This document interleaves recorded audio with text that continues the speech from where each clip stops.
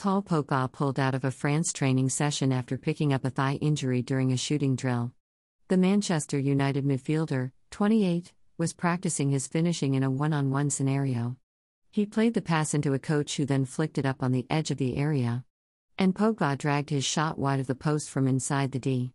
But as he made contact with the ball, the World Cup winner immediately let out a groan of pain. And after a few meters of slow, hobbled walking, Pogba keeled over in pain before limping gingerly off the pitch.